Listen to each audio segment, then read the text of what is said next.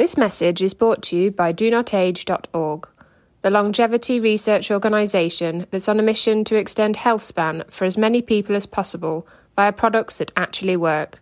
Start your journey today at DoNotAge.org and use code LLAMA for a 10% discount.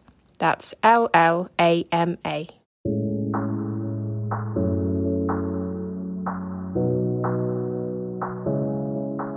Hello and welcome to the Llama Podcast, where we explore the science and stories behind human longevity.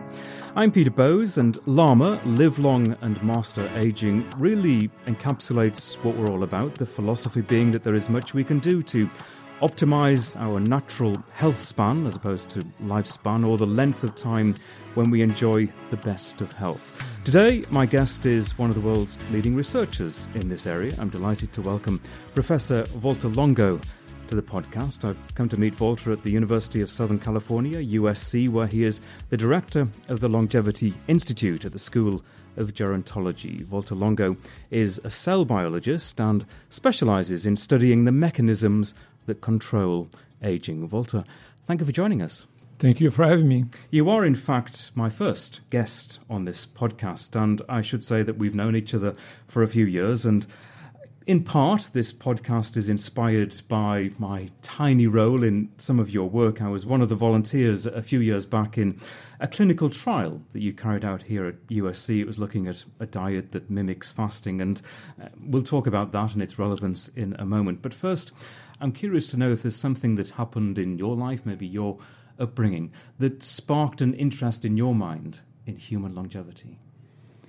I'm not sure. I think that I was 19 and I was a music student in Texas when I decided that I did not want to pursue music anymore, or at least not music education.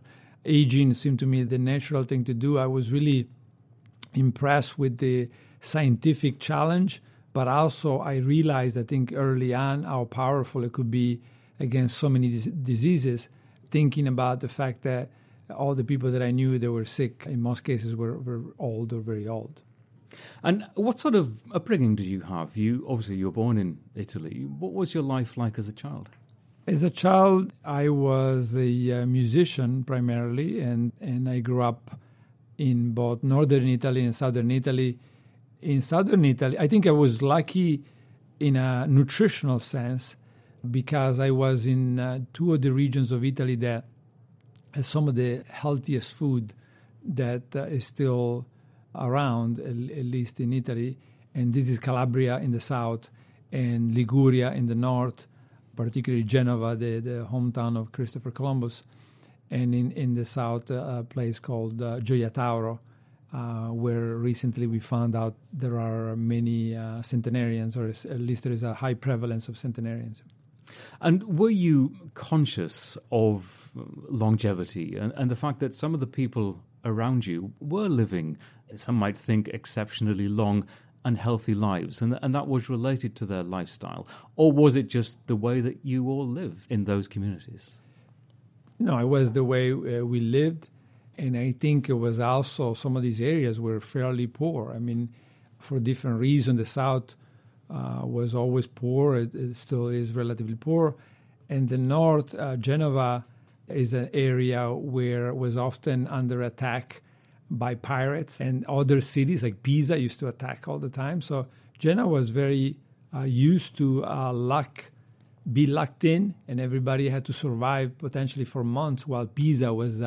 the fleet of Pisa was sitting out and waiting to attack, right? So things like minestrone were very common. I mean, of course, minestrone comes from all over the places, but one of the places where it developed independently is Liguria and Genova, just because, again, they will be sealed inside of the city, and they just had to utilize all the ingredients that they had left over. And, of course, the ones that could last a very long time, like dried beans, for example, or some of the grains that could be stored for long periods. But at this stage, your focus was on music. Is that what brought you to the United States? Yes. I came to the U.S. to be a rock star. So it was the plan, and I actually kept playing until my last year in the PhD program at UCLA.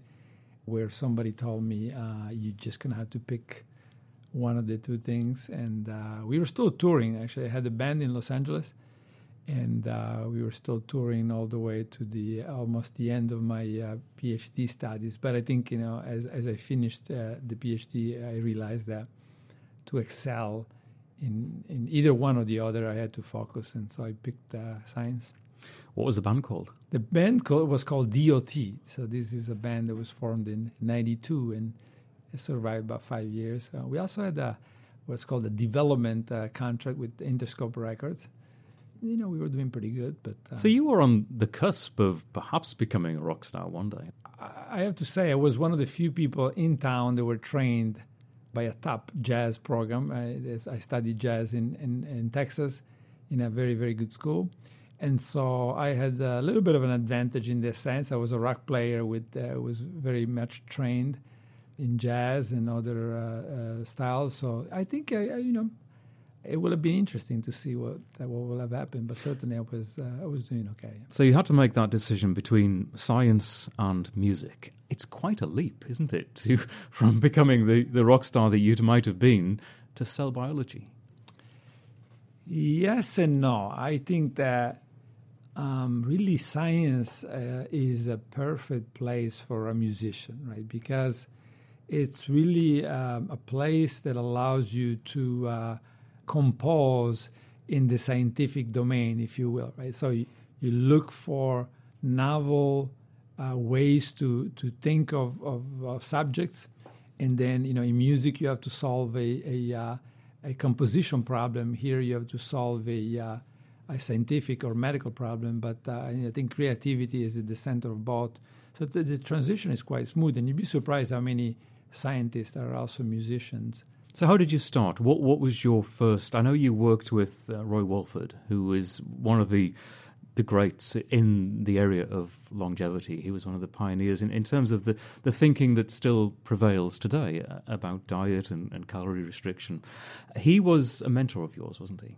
Yes. So Roy was my first mentor at UCLA, and he was very much a pioneer in the aging and calorie restriction field. And he was a very creative person, by the way. He was very involved in theater and had all kinds of other artistic activities that he was carrying on. But, he was a medical doctor at UCLA and very, very much interested in living as long as possible or making people live as long as possible.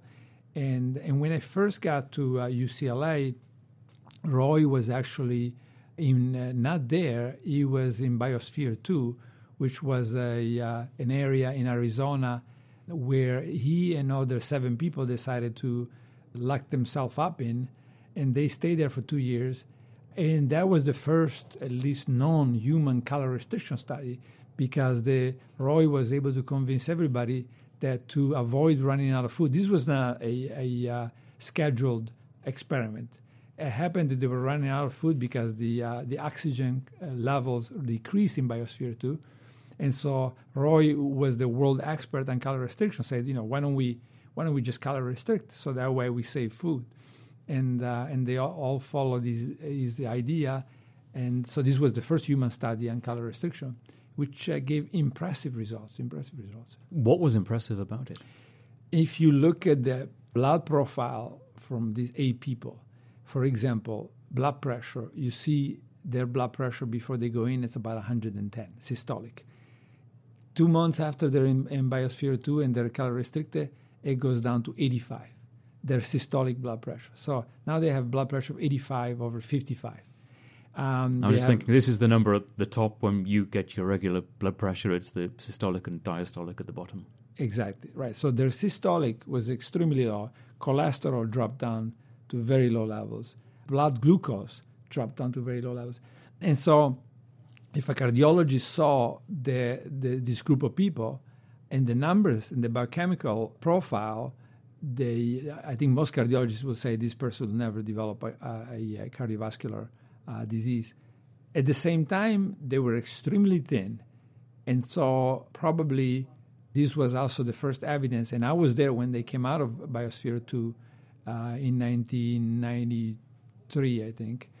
and they looked very too thin. They were too thin. And so this is probably starting to show the side effects of calorie restriction, right? So it's very good for all kinds of things, all major diseases, but probably very bad for all the little things that can kill you in your life. And this, not surprisingly, Roy died about 10 years later of a rare motor neuron disease. And a lot of people suspect that maybe these extreme conditions and restriction in Biosphere 2 could have contributed to this unusual disease. And he continued, after coming out of the Biosphere, he continued that calorie restriction lifestyle. He firmly believed in it, didn't he? Yes, he firmly believed it, but it was no comparison to when he was in. So I always show the pictures of Roy Walford in Biosphere 2 while calorie restricted with a BMI of probably 18 or so. And then I show the pictures of Roy Walford a year later, a year and a half later, and he looks much healthier. So probably he was not severely restricted. It's probably a very minor restriction, but certainly he was watching everything that he was consuming. So I think that he had a very good and healthy diet, but not necessarily a severely calorie-restricted diet later. And looking at the positive sides of calorie restriction, leaving aside some of the more serious health problems that he had, I interviewed him in 1999 at his home in Santa Monica and asked him about the fact that he was doing what a lot of people simply cannot conceive of doing in terms of their lifestyles. And he said to me, it's a choice that you have to make. He said, you're healthier during all of that time, you need less sleep, you're intellectually stimulated, you're kind of wired, there's an increased sense of well-being and vitality. And then he finished by saying, if you want to trade all of that to eat cake, then I say, go ahead and eat cake. He was pragmatic about it, wasn't he? Yes, he was pragmatic. I think the unfortunate part for Roy was that he did not have what happened next, right? Which was the longevity revolution. And he did not have all the data from maybe 10 of us, 10 groups around the United States and the genetics of aging and the mechanisms. And so I think he did about all he could do to make a difference, but it was too early. And without the tools that we ended up having later, knowing how each nutrient regulates different genes, and now you can get the good without activating the bad. So without that, I think it was an impossible task for him. This is why he's a pioneer, because he did it even in the dark a little bit, if you will, without knowing why calorie restriction does what it does and what could be dangerous about it. Well, science evolves, and of course you are part of that evolving science and the work that you've gone on to do here at the University of Southern California. So what was your next move after working with Roy Walford? How did your career develop? Well, when I was with Roy, we were doing a lot of comparison, and this had been the field for probably hundreds of years. Right? You compare somebody young and somebody old. We were comparing young mice and old mice, and it just didn't go anywhere. I realized young people, old people, young mice, old mice. So what? And there's a lot of differences, and you mark everything down, and then you're as lost as you were before, if not more. And so then I decided I can't keep doing this.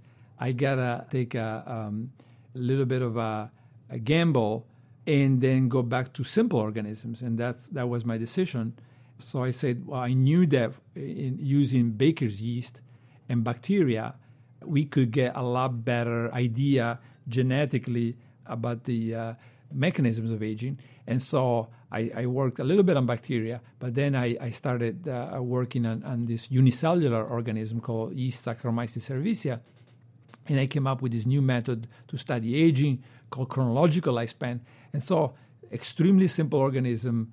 Then I came up with this new method that allowed me to measure its aging in a much easier way than what was available at the time. And that really opened up an incredible combination, I think, that very quickly allowed me to identify some of what are now recognized as some of the most important genes that promote aging. And what you noticed, paraphrasing the results of several years of your work, was that different organisms, that calorie restriction and fasting, had similar consequences in terms of aging and adding to the lifespan of whether it's yeast or a fly or a mouse, that you saw similarities, and therefore you put two and two together to say that this is a common pathway. Yes, so the initial finding was bacteria and yeast, right? So one is a prokaryote and one is a eukaryote. They're very much distant from each other in a phylogenetic tree. So if they were starved, they would both live longer and became resistant to stress. They became very protected. And so that was really, to me, was really key in start thinking about, and this was complete starvation. So you take yeast and take them out of all these nutrients and put them in water, and all of a sudden they live a lot longer and became very protected. Very counterintuitive, right? But I saw it. I was in the laboratory of Steve Clark for a few months, and I saw it in Steve Clark's lab, and then I saw it again in the lab of John Valentine, where my mentor, my third mentor, if you will, at UCLA. And then I said, well, there is something to this fasting that is very, very powerful and very ancient. And my guess is it's going to be present and active or activatable in all organisms. And that was, of course, a big gamble. Of course, the big gamble was the genes and the mechanisms are the same, between a simple organism and humans. Everybody was laughing at this. They thought it was a joke. And then fasting, another crazy idea, could be applied from the simple organism all the way to humans. And that was even stranger, to the point that the second one I had to put on hold for a decade because it was just too much. So I focused on the genetics, and then eventually, when we were ready, I went back to the fasting, which I already had published on in both yeast and bacteria. But I went back to the fasting as a way to affect longevity. It is, for a lot of people, it is a big leap to go from yeast to mice and then eventually to humans. And we'll talk about humans in detail in a second. But first of all, just help us understand a little bit more in terms of fasting and mice. And I've seen your mice in this building, the larger, the overweight mice and the tiny little mice that live significantly longer. So why do they have extended lives? What are you doing to them in terms of their food, their dietary regime, or something else that allows them to live longer? Yes, so there are several ways that you can make them live longer. And there are genetic ways. We basically alter their genes, and particularly genes in this pathway called growth hormone, IGF-1 pathway. So if you take away from the mice the receptor of growth hormone, then meaning that the growth hormone no longer is able to trigger these pro-growth signals. And just to explain just a sec, IGF-1 is insulin-like growth factor 1. It's something that's produced in the liver, and it's crucial for growth, and especially for younger animals and in humans as children, just to attain a normal height and for the various functions involved in growth and cell duplication. Correct. So growth hormone activates this IGF-1, insulin-like growth factor 1, produced by the liver, as you just mentioned, which then is central for the growth of an individual. And we all have it. It's crucial to life. And we all have it. It's not crucial to life. In the liver, produce IGF-1 is not crucial. And in fact, we know that the individuals, both the mice and individuals that have extremely low levels of IGF-1, circulating IGF-1, which comes from the liver, they do fine. But the IGF-1 is also made by all kinds of cells. And so that is crucial, right? So if you don't have any activity of IGF-1 anywhere, then you have a problem. But if mutations are applied to these organisms in these genes, then these organisms live longer. And this is true for a yeast, which becomes dwarf when it does not have this signaling, these growth genes. It is true for a worm, and it's true for a fly, and it's true for a mouse. And now we have been doing work on people that lack the growth hormone receptor, so that they have deficiency in these growth genes, and they also may be a little bit longer lived, but certainly they seem to be protected against age-related diseases. And so we suspect that the effect of these growth genes on aging is conserved, in fact, from all the way from yeast to humans. And of course, the complexity is very, very different between these organisms. But I think that in an era where everybody is trying to personalize everything in medicine and in science, we have moved exactly in the opposite direction and said, what is common to not just people, but what is common between a mouse and a person, and even a single unicellular organism in a person. So that doesn't mean that the personalization is not very important. It's just that maybe by looking so much and only at personalization, we forgot the big picture, which is some properties are the same for everybody. And so, for example, I always use the glucose example. If you give somebody glucose, it'd be very hard to find somebody whose insulin levels do not increase in response to glucose. It doesn't matter what genetic makeup you have and whether you're Asian or Caucasian or Hispanic, you still have the same response. Now, you mentioned studies with people that have very low levels of IGF-1. That area of your research has been absolutely pivotal and crucial to your understanding of the role of IGF-1 and of fasting as well.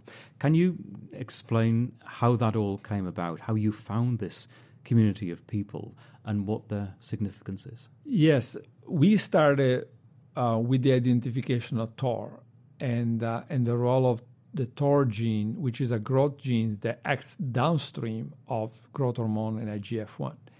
And so we knew that these dwarf yeast were super long-lived. And then people published that the Drosophila, they were very small, dwarf, and they were lacking the activity of these growth genes, particularly insulin and IGF-1. They had record longevity. And the Barkey and this was work by Linda Partridge and Mark Taylor. And then the Barkey and Kopchik labs had shown that mice that were lacking either growth hormone or growth hormone receptor and therefore had very low levels of IGF-1, they had record longevity. And then, so this was early, maybe around 2001, 2002, we had all this information, and I was just very surprised that nobody was looking at the people and was asking the question, well, if this is all true and is all conserved, well, what about people that have the same problem, which may in fact be a solution? And then I first had contacted Zvi Laron, and I knew that he was following some of these subjects that had very low levels of IGF-1. And Zvi Laron is an Israeli scientist? He's an Israeli scientist that was the first to describe the Laron syndrome, which is the syndrome characterized by very low levels of IGF-1 and insulin. And people who exhibit this, they are generally dwarf. They're about 3.5 feet tall. Yes, so they're very small, but they're otherwise fairly normal. So they're relatively proportional. And the puzzle initially was, why are they small? And it wasn't because they lacked growth hormone. They had growth hormone. Yes, this was the discovery of Zvi Laron, who showed that they actually surprisingly had very high levels of growth hormone, but very low levels of IGF-1. And so then from there, someone, and I'm not sure who it was, but certainly someone together with Zvi Laron figured out that there was a problem in the receptor. So the key was there, but the lock was damaged, and therefore the key could not open the door that generates IGF-1. And just to explain that a little bit more, essentially the key on the door, it's the receptor, it's the growth hormone that initiates the opening of the lock, which causes the IGF-1 to be produced by the liver. Correct. So the key is growth hormone. The lock is growth hormone receptor, which is closes the door of the liver, which produces IGF-1. So if you don't open the door, the IGF-1 doesn't come out. And so this is a process, this is a function that's happening in all of us all of the time. It's a normal bodily function that people with Laron syndrome, because they have the defective receptor, cannot achieve. Exactly, yes. They do not have the ability to make, or they have a very, very severely inhibited ability to make IGF-1 in the presence of growth hormone. So they have very high levels of growth hormone, but make very low IGF-1. And the suspicion is, based on a lot of data from all these different organisms, is that the IGF-1, but not just IGF-1, insulin, IGF-1, and also growth hormone receptor acting independently of insulin and IGF-1. So together, all of these, they promote growth and cellular division, not just growth in the sense of size, but also in the sense of taking a cell and pushing this cell to divide, to generate another cell. And so when you have low levels of growth hormone, then all these genes the activity of all the genes is lower, and the system turns into what we call a maintenance mode, a mode in which it's focusing much more on protection than on trying to grow and reproduce.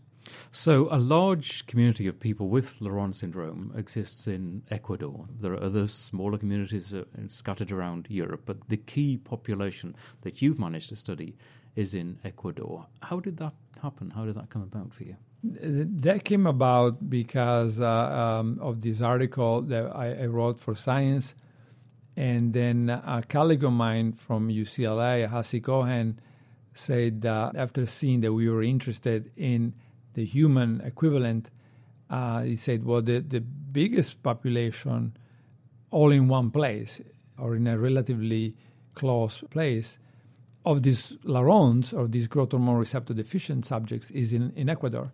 And Jaime Guevara is the doctor of all of them, pretty much. And so as soon as I heard that, I thought, this is too good. And so I immediately, within months, invited Jaime Guevara to come up to Los Angeles to give a talk and tell us all about his patients. And he's based in Quito, in the capital of Ecuador. He's based in Quito. And so Jaime came up, and then since then, he's been coming up to the U.S., or I've been going down, or both. And already from the beginning, it was obvious that the story looked very promising. We knew that several people in the Laron, as V. Laron was falling, made it to their 90s. And now Jaime was basically saying, I don't see cancer. I don't remember seeing cancer in any of them. And also, I don't remember seeing diabetes in any of them. And of course, we were very interested in diabetes and cancer because John Kopchik had shown, and Andrei Barkey had shown, that the mice that had the same type of mutation were protected from cancer and diabetes. And we knew the yeast, the dwarf yeast, was very much protected from DNA damage during aging. So, the question then was, are they protected? And it took us a while. But eventually, in 2011, we were able to publish a paper in Science Translational Medicine showing that, in fact, they were protected from cancer and diabetes. And probably this protection was due to the regulation of some of the usual suspects, some of the same genes that we had described in yeast and the others had described for other organisms to be very important for aging, TOR, PKA, RAS, etc. So this is absolutely crucial for you. Here you have, at last, a human population exhibiting the same traits, the same longevity without major disease as you had previously shown in the laboratory. So you've managed to join the dots, in a sense. Yes, and most people, if you think about it, most people that work on whatever gene, whatever mechanism of interest, never get that opportunity, particularly because we didn't have to do anything. I mean, they were there. We didn't ask them to do anything different. We just, in having the advantage of knowing Jaime, we were able to go back and say, well, what happened for the last 30 years, right? Did they develop any cancer? Did anybody ever develop any cancer? And so it was really great. And we knew there was real data because Jaime was the doctor, and Jaime is also a scientist. So, most of the times, if you go to the field, you never know what you're going to get. You get a lot of stories. You don't know if the birth certificate is correct. You don't know if somebody said they died of of one disease, maybe it's not true, maybe they died of something else. But having the doctor there and trusting the doctor, this was really remarkable opportunity. And just to explain what this work involves that you've been doing with Jaime, I was there in Ecuador with you a year or so ago, and you're talking about a community that's spread over quite a large area. This is southern Ecuador, remote mountainous communities. It can be a long, long drive over a bumpy road just to meet one family. And to gather the data and then to cross-reference it with local hospitals. This is a major study, isn't it? And as you say, over a long period of time. Yes. This is why it took 5 years. And I think that you want to go slow and get the sense that everything you're collecting is real. And it's funny because one time I was there and people were telling me we're going to Vilcabamba. And everybody started laughing. And I asked, well, why is everybody laughing about Vilcabamba? Vilcabamba was supposed to be this South American city that had all these centenarians. And everybody's laughing. It's like, well, we all know that there are no centenarians in Vilcabamba. It's just for the journalists. And it was a myth. And so everybody was making it up. They were making up the fact that they were much older than they were. And so the journalists will go. And then finally, finally I sent some journalists to the city hall, and I said, "Go check it." And there was not a single, at least that's what they told me, there was not a single person over the age of 100 in Vilcabamba. So I think it was very important to go visit all of them, to ask 3 or 4 people. We know this person died. The records were available, or ask multiple people, what did he die of? What were the symptoms? Can we see the medical papers, et cetera, et cetera. And then it was also important, we took the blood, we shipped it to Los Angeles, and then we started doing tests on the blood. And so we already published 2 papers clearly showing the second paper clearly showing the diabetes and insulin sensitivity effect, meaning that even though they are overweight or more overweight than their relatives and more obese than their relatives, and every endocrinologist in the world will say they're, of course, at a higher risk or much higher risk for diabetes, they're very much protected from diabetes. And that alone, I think, is an incredible discovery because it's really a dogma. Obesity equals diabetes. Insulin resistance equals eventually diabetes. And so not a single one of them has so far developed diabetes. And you still need to fully understand what's happening there as to why they don't seem to develop diabetes, even though they're overweight, that they carry a lot of fat. But this isn't fatty liver. This is subcutaneous fat. It's tummy fat. It's belly fat. Right. So we looked at fatty liver, and they seem to have an advantage as far as fatty liver. But the reason we now published last year that they don't develop diabetes is because they're insulin sensitive. So their cells respond better to insulin, so bring glucose into the cell better and not worse, as you will expect from somebody overweight or obese. And this is really very surprising to anybody that knows anything about this field. And then cancer is actually a different explanation. And for cancer, I think it's more of the fundamental effect on aging, which is conserved from yeast all the way to mice. And so they're just aging more slowly. The DNA gets damaged less. And that was one of the things we confirmed with their cells. And the other finding was their cells seem to get damaged, or their blood seems to be very protective against DNA damage.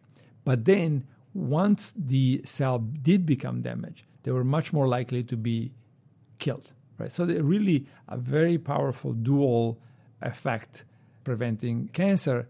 And not surprisingly, only one person thus far has developed cancer. And also Zvi Laron, in his surveys, he did it from the distance with just sending surveys to people. But still, thus far, at least as far as we know, there has not been a single report of cancer in his about 250 subject population that he follows from the distance. Yet people with Laron syndrome don't live exceptionally long lives. You might think from what you're saying, they don't develop cancer, they don't develop diabetes, that they would live significantly longer than the rest of us. But they don't really, do they?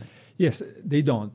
But we don't know the reason, but you've been there and you know how they eat, right? They eat a lot and they eat very poorly. And so when I first showed up, I told Jaime, we're going to have a problem, right? Because these guys eat like this. I mean, how could they possibly? It doesn't matter what mutations they have. But so there is a study by Andrei Barkey that shows that if you take growth hormone deficient mice, they live about 50% longer than normal. And this is record longevity already, record for a mammal longevity extension by a mutation. If you then calorie restrict them, so you put them on a very good diet, they live up to twice as long, right? So that's what makes us think these people in Ecuador probably have the potential. I mean, we don't know, right? But certainly, based on the mouse studies, they probably have the potential to live a lot longer. And they probably live a little bit longer. But to live a lot longer, they will have to become calorie restricted.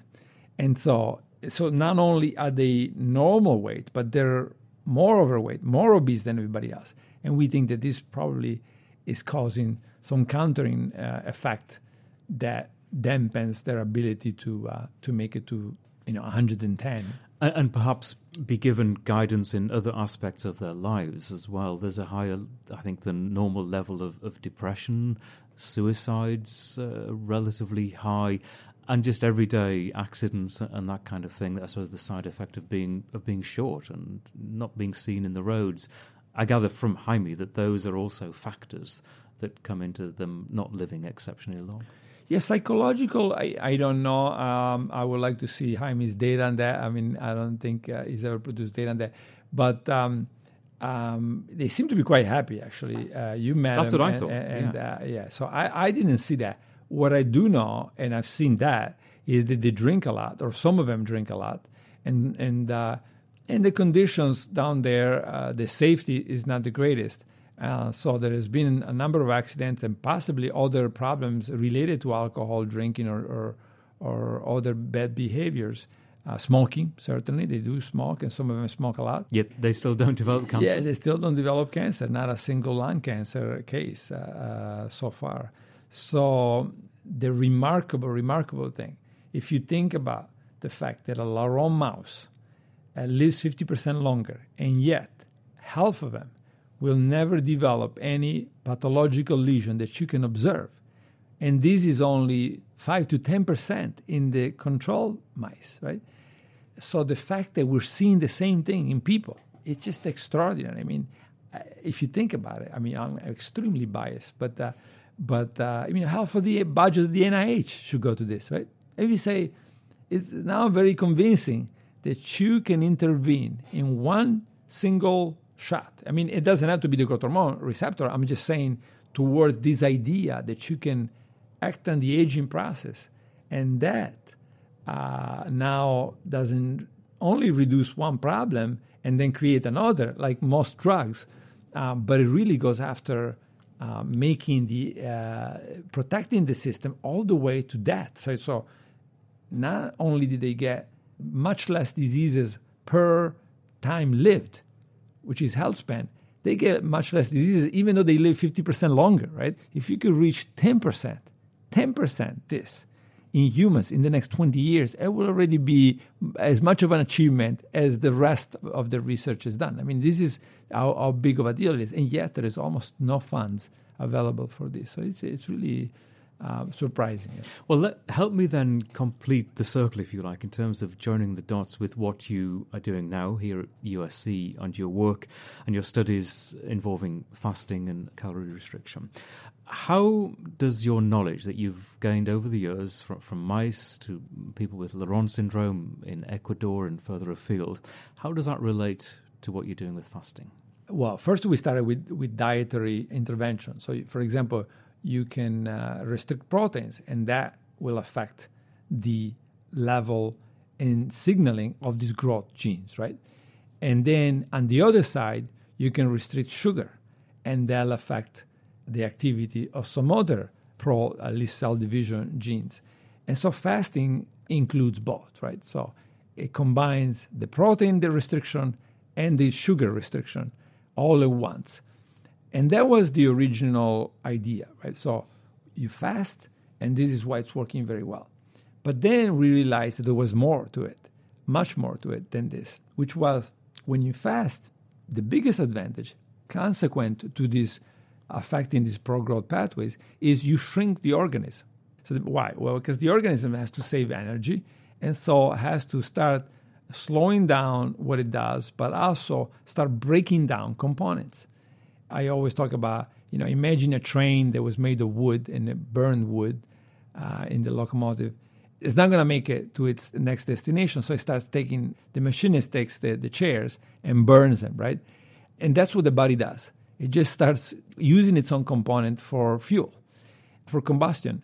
And so that turned out probably one of the most powerful parts of fasting and fasting mimicking diets, that the system, whether it's the liver, the muscle, the blood system, even parts of the nervous system, they are in the immune system, they are killed. You kill a lot of cells, many of which are bad cells, damaged cells.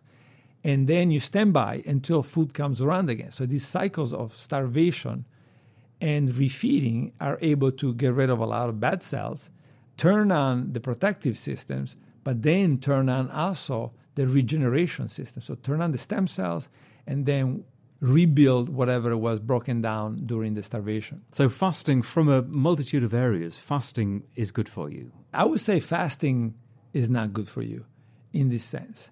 Fasting is a little bit like chronic calorie restriction, right? If you think about water-only fasting, it's a little bit like chronic calorie restriction. It's good for you, but it's also bad for you, right? You're going to get the good and you're going to get the bad, right?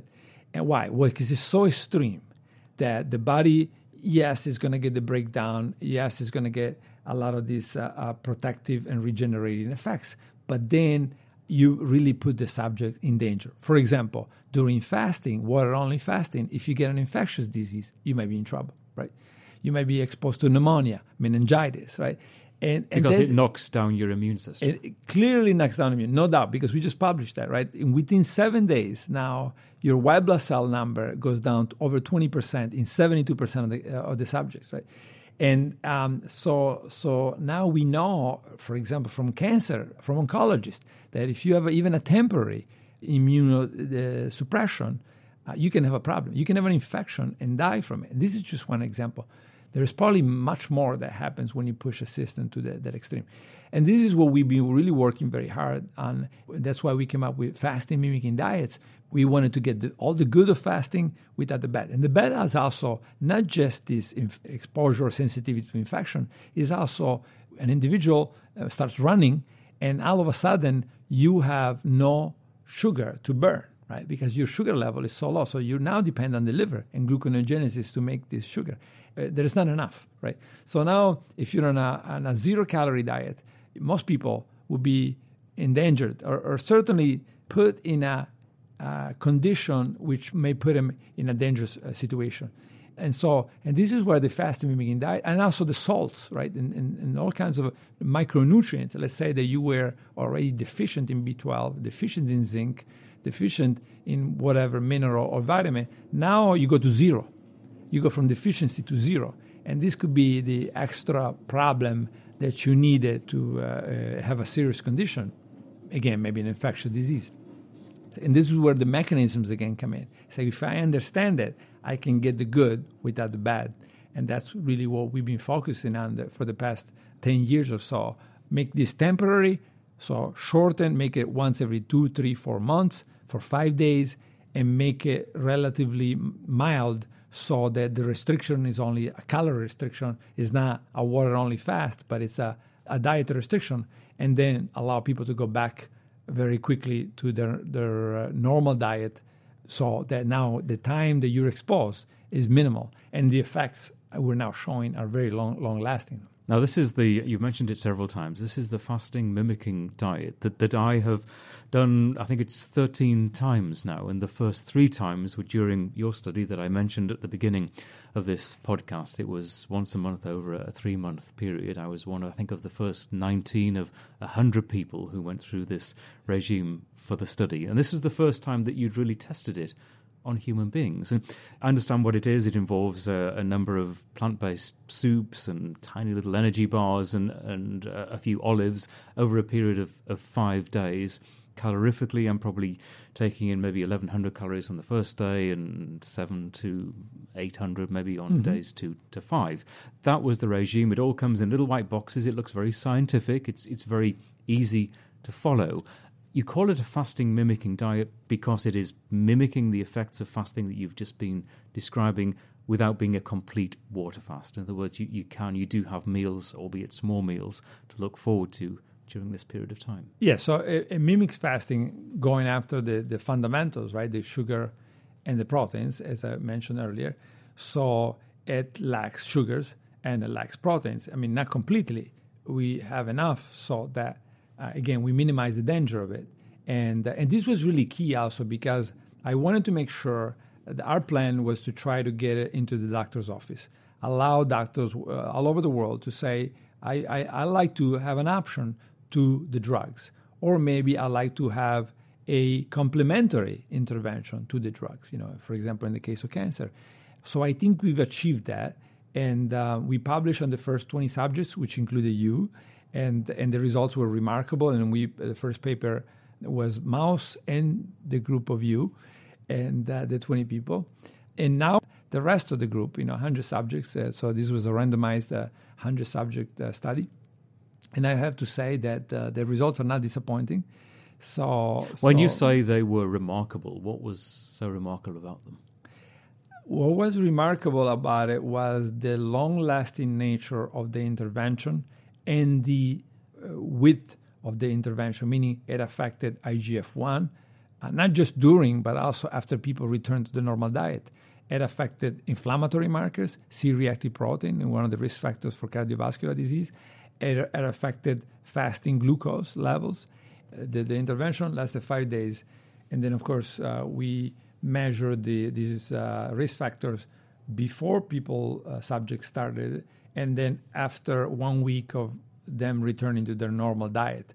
And so, so then we saw many of these effects. Of course, the other one really important is the weight loss, the abdominal fat weight loss without loss of muscle mass.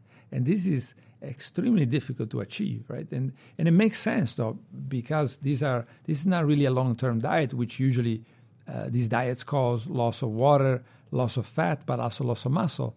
It's a temporary intervention that activates the burning of the abdominal and the visceral fat, and then in the refeeding period, rebuilds the muscle cells were destroyed during that process, right? So the whole body is affected temporarily, but then you rebuild the muscle, but not the fat. Of course, you don't want to rebuild fat. That would make no sense. So this is why we think it's so powerful. And I think soon enough we're going to go to the FDA, probably proposing the use of this for diabetes prevention and metabolic syndrome. And this will be one of the first interventions, products, let's say, for diabetes prevention, but also the prevention of cardiovascular diseases and most likely cancer.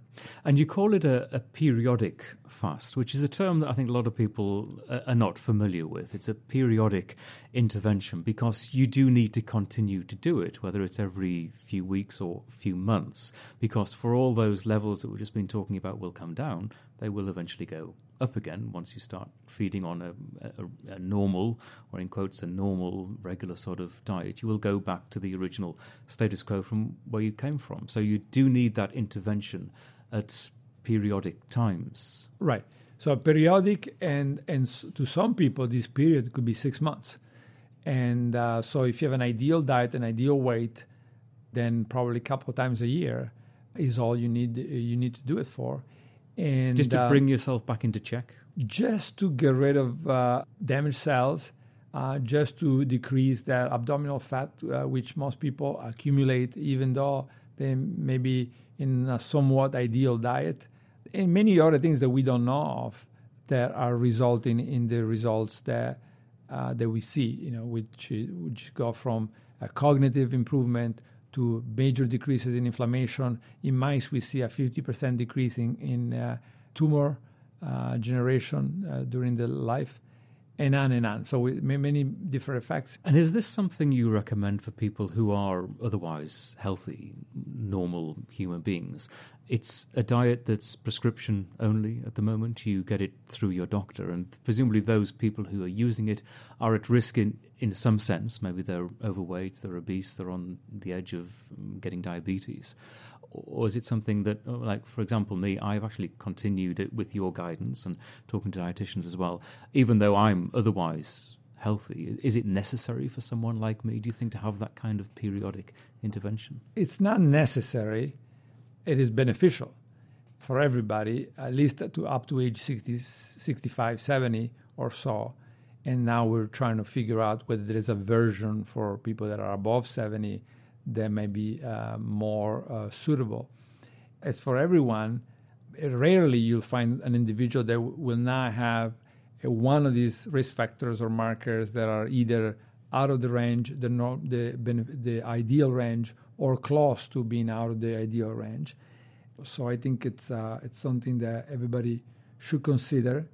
We're evolving a little bit, and we're saying if you're healthy, then a registered dietitian is probably, and you know you're healthy, and you have some exams to show that you're healthy, then your registered dietitian is all that you need. If you're not healthy, then the doctor needs to approve and supervise, because now it's a decision on should this be taken. Particularly dangerous is the use with drugs.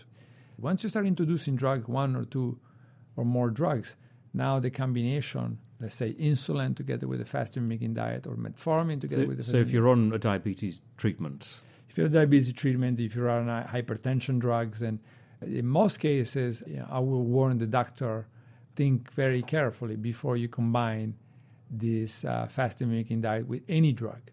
If the doctor makes the determination that the drug can be suspended for a short period, that is usually much, much safer. And you think this is, you believe this is better than a straightforward water fast for an equivalent period of time, even though the net result might be similar, but there are dangers, you say, for people in the general population to attempt a straightforward water fast. For some people do it for 3 days, for 5 days. Yeah, absolutely. So the first of all, water-only fasting is extremely difficult to do.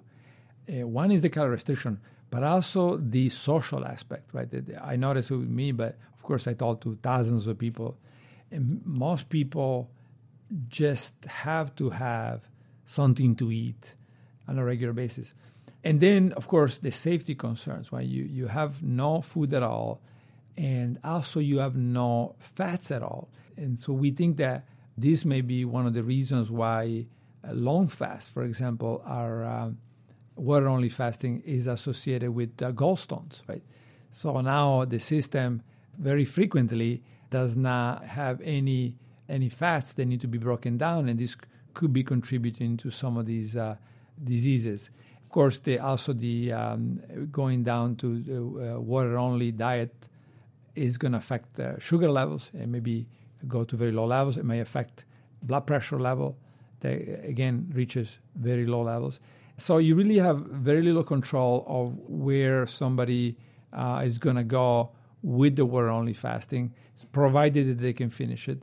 And so this is why a few years ago we started saying this is probably not a good idea unless you're in a clinic. If you go and check into a clinic that specializes, like the Buchinger Wilhelmi Clinic in Germany, then I think it's fine. They have close to water-only fasting. And in those settings, I think it's fine. They have a very good safety record.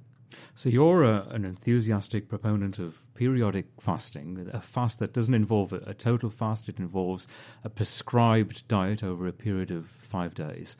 How does that differ from the diet that a lot of people have tried over the last few years, and it's very, especially in the UK, intermittent fasting, the 5-2 diet that has become so well known? It's clearly a different regime. But are they similar in their net results? I mean, nobody knows. We have not compared them. They're very, very different, right? So one is something that you have to do every third day, basically, for months and months. And it has the 5-2 diet. It has days where you have very low calorie intake, maybe 500-600 calories.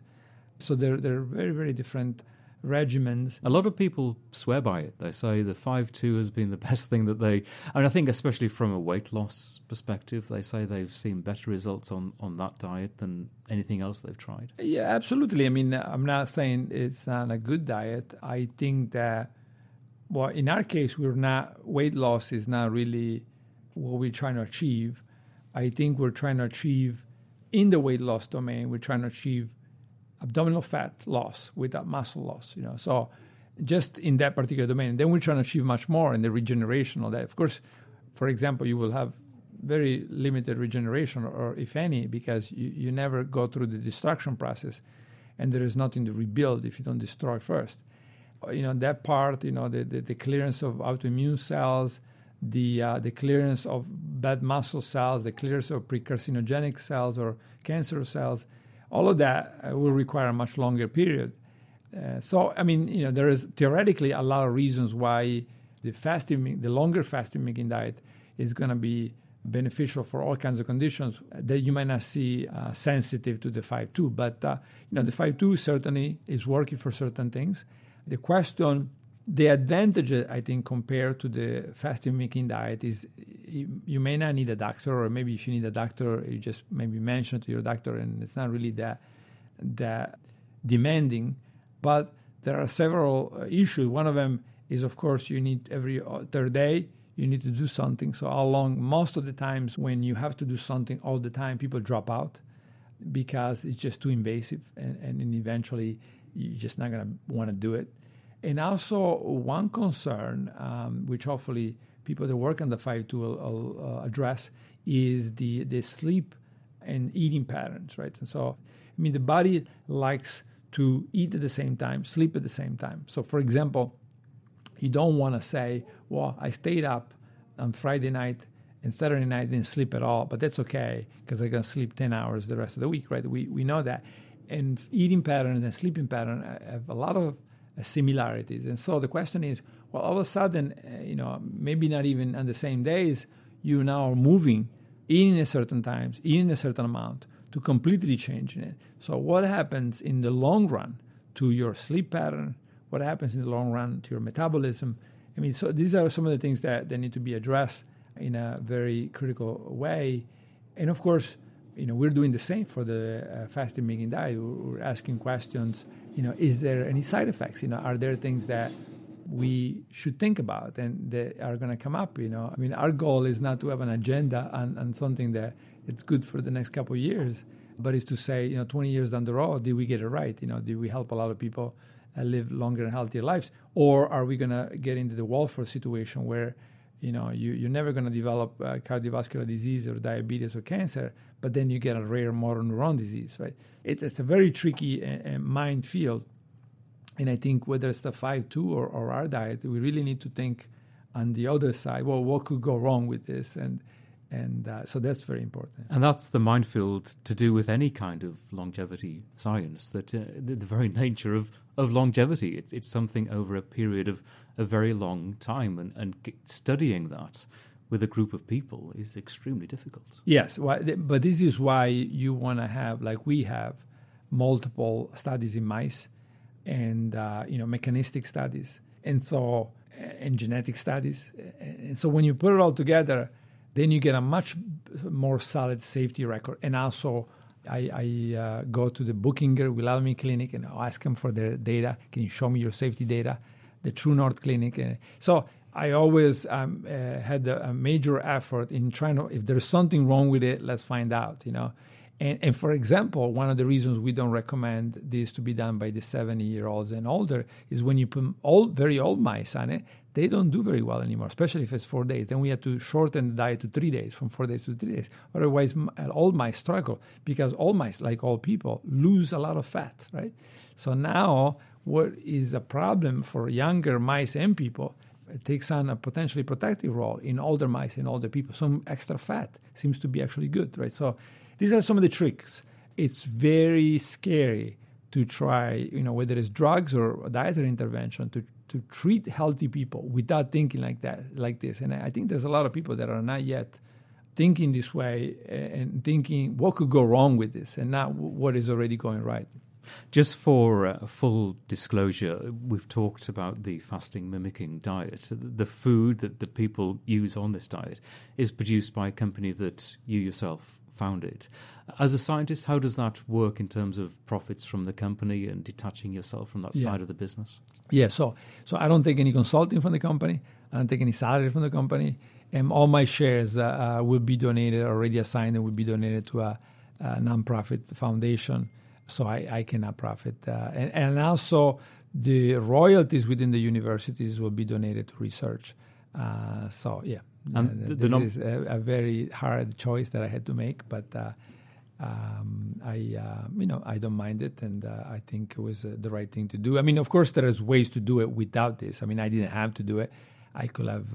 There are conflict of interest strategies that are used by universities to make sure that I don't have the power to alter the data and all that. But I just felt that this was a much better way to go forward and really eliminate the interest that I have, and just keep the interest to make this effective. And in terms of your own personal interest, and I'm talking about your own personal longevity, what is your attitude for yourself in terms of growing old? You have your own dietary regime, and I think you're approaching quite a significant birthday fairly soon. What kind of mindset are you in? I'm going to be 50 pretty soon. Well, I just wrote a book in Italian, and now it's going to come out hopefully in the UK and the US soon enough. It's called The Longevity Diet. And so I have a vegan, pescatarian diet. And this really comes from, what do the Okinawans eat? What about Costa Rica, the Southern Italians, the Loma Linda people here? What all the successful people do. And that's certainly one of the pillars that I've used in my decisions. And then in the book, I talk about epidemiological studies. I talk about clinical studies. I talk about basic science focused on longevity. So all those are really key strategy to make sure it's not about what I think, but it's about what the data shows. And of course, I have to put it together as an expert. But I think that, in my book I have hundreds of citations. And so I wanted to make sure, even though it's a book for everybody, for the lay audience, I wanted to make sure that the doctors read it, and the doctors or whoever is a professional can go and pick the paper and read the paper and then decide, was I right, was I wrong? And I have to say, I had an extraordinary response from doctors in Italy, many, many, many doctors, and now clinics that are starting to implement it. So I think that it looks very promising. The same is happening here in the United States. There's over 600 doctors now that are recommending Prolon, which is the fasting-making diet. Yeah, so I think it's we're now seeing this as a reality, and hopefully is a reality that can move to the mainstream by not just treating diseases or preventing diseases, by treating aging, right? So going after the aging process to have all these effects. A couple of things you mentioned, the pescatarian diet. Vegan is essentially you have a little bit of fish, maybe a couple of times a week as part of your diet. Yes, fish a couple of times a week. I keep the protein intake to about 0.7 or so grams per kilogram, or 0.35 grams per pound. And then it's mostly legumes and vegetables, relatively low fruit, a lot of nuts, walnuts. Which answers that question that all vegetarians or vegans get, is where do you get your protein from? Yeah, the proteins are from the legumes mostly. Yeah. And so garbanzo beans and beans and peas and fish, of course. And then high nourishment is a big, important part, because many people that go from, let's say, meat-based diet to a vegan diet particularly, they become malnourished. And now you can become deficient in vitamin B12, deficient in calcium, deficient in vitamin D, et cetera, et cetera. So it's really important to also really focus on getting everything that you need. And this is why it's good to talk to a nutritionist first. And not so much to get the recommendation from a nutritionist, because a lot of nutritionists to this day still recommend having 6 or 7 meals a day. And there's really some really bad recommendations, which are clearly outdated, and they should no longer be part of our...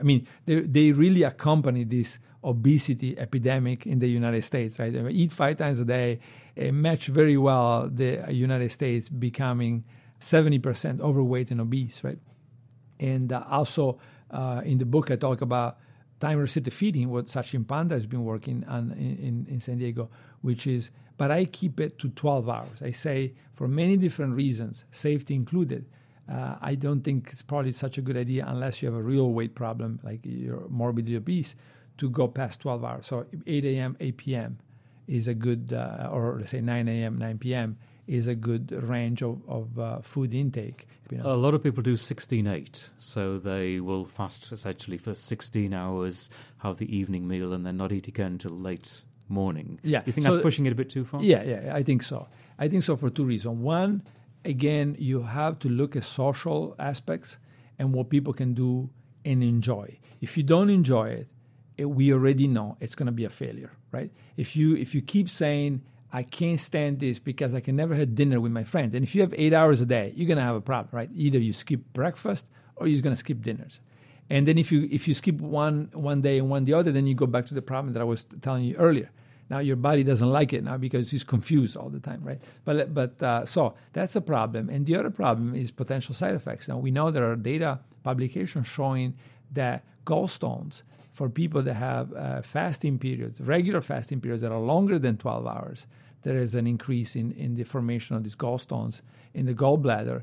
And this is not, they have to take it out. It's not a very good to take a relatively young person and have to take parts of their body out because they've used some of these extreme strategies that lead to these problems. Right? So we need to study more. And this is not a final decision, but for this reason and the fact that there are, I think, better ways to do it, which is restrict to 12 hours. And then, for example, I talk about skipping one of the essential meals a day, lunch, for example, right? Or you can skip dinner by have a snack for dinner, right? So you keep the 12 hours, but you have a light meal for dinner. This is very typical in Loma Linda, for example, where they might have in other longevity regions, they might have a light meal.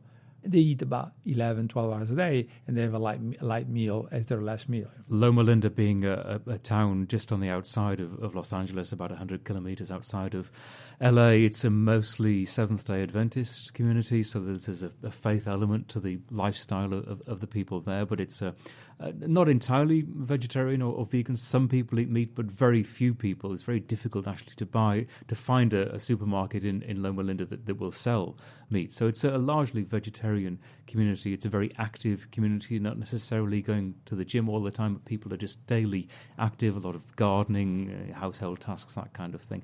This is significant because this is the longest lived community in the United States in maybe an extra 8 to 10 years. So clearly they're doing something very important. Yes, there is no doubt that they're doing something. They're vegetarian usually, they're not vegan.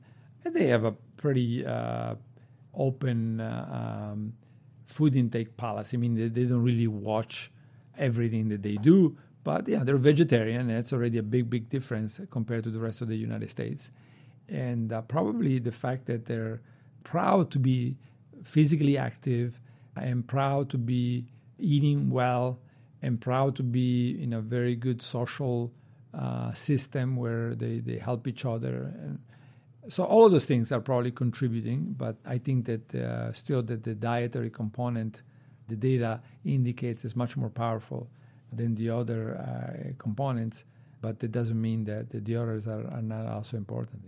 I spent some time there some time ago and made a BBC documentary. It is a fascinating community, and I'll be revisiting hopefully soon for some interviews that we'll hear on this podcast. I just want to finally ask you, Walter, you mentioned you're approaching your 50th birthday. Psychologically, how do you approach aging yourself? What is the great motivation in you when you get out of bed in the morning to do the kind of work that you do, but as it applies to your own life and your own vision of what it's like to get old? Well, I don't have children yet, and I like to have children. So that's my major motivation. And now I really have to worry because even if I hurry up, I start doing the calculations, right? And when if I can have my goal of 3 or 4 of them, then I'm going to have a problem, right? So I need to be a healthy 90-year-old. To look after the children, yeah. Exactly. So that's my motivation, I think. But, also independently of the children, I think that to get to 100 healthy, I followed, as you know, Salvatore Caruso, who got to 110 in Italy. And I still have this video where I play and he sings. And he still remember the songs very well, 107 years old. And Salvatore was really very enthusiastic, loved to be interviewed, and loved to go for the record. And I think that's great. He was very self-motivating. Yes, he was. And of course, he also was following all my recommendations, and because he wanted to make sure, for example, in his case, it was like eat more, right? And need more variety, and some tricks that to him are very different from those for everybody else. And then Emma Morano, who now is the oldest, and I was just there in Lago Maggiore in Italy for her 117th birthday. And Emma is now the oldest person who's ever lived in Italy. And very soon, she's going to be the third oldest person recorded in the history of the planet. Unbelievable, right?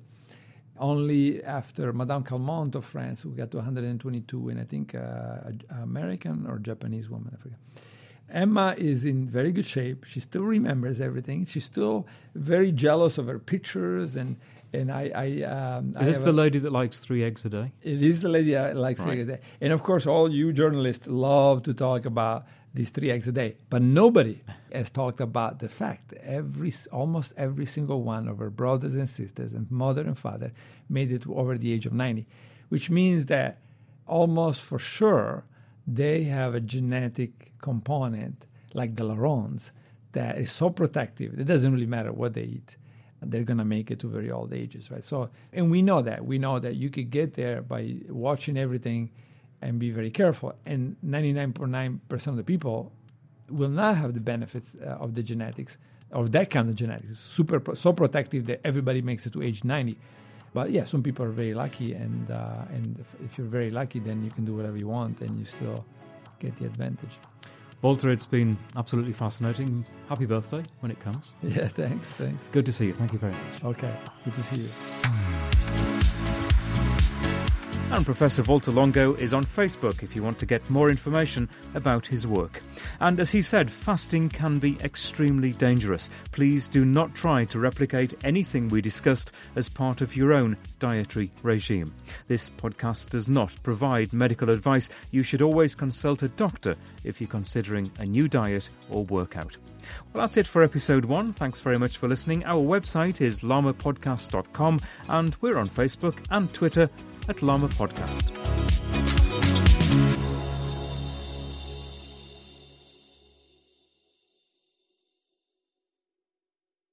FlexBeam is a portable red light therapy device that's now being used by leading athletes, including the Norwegian tennis player Casper Ruud. Whenever you put the FlexBeam on, you feel it starts to work right away. I need something that can help repair all the fibers that I have broken in the nerves.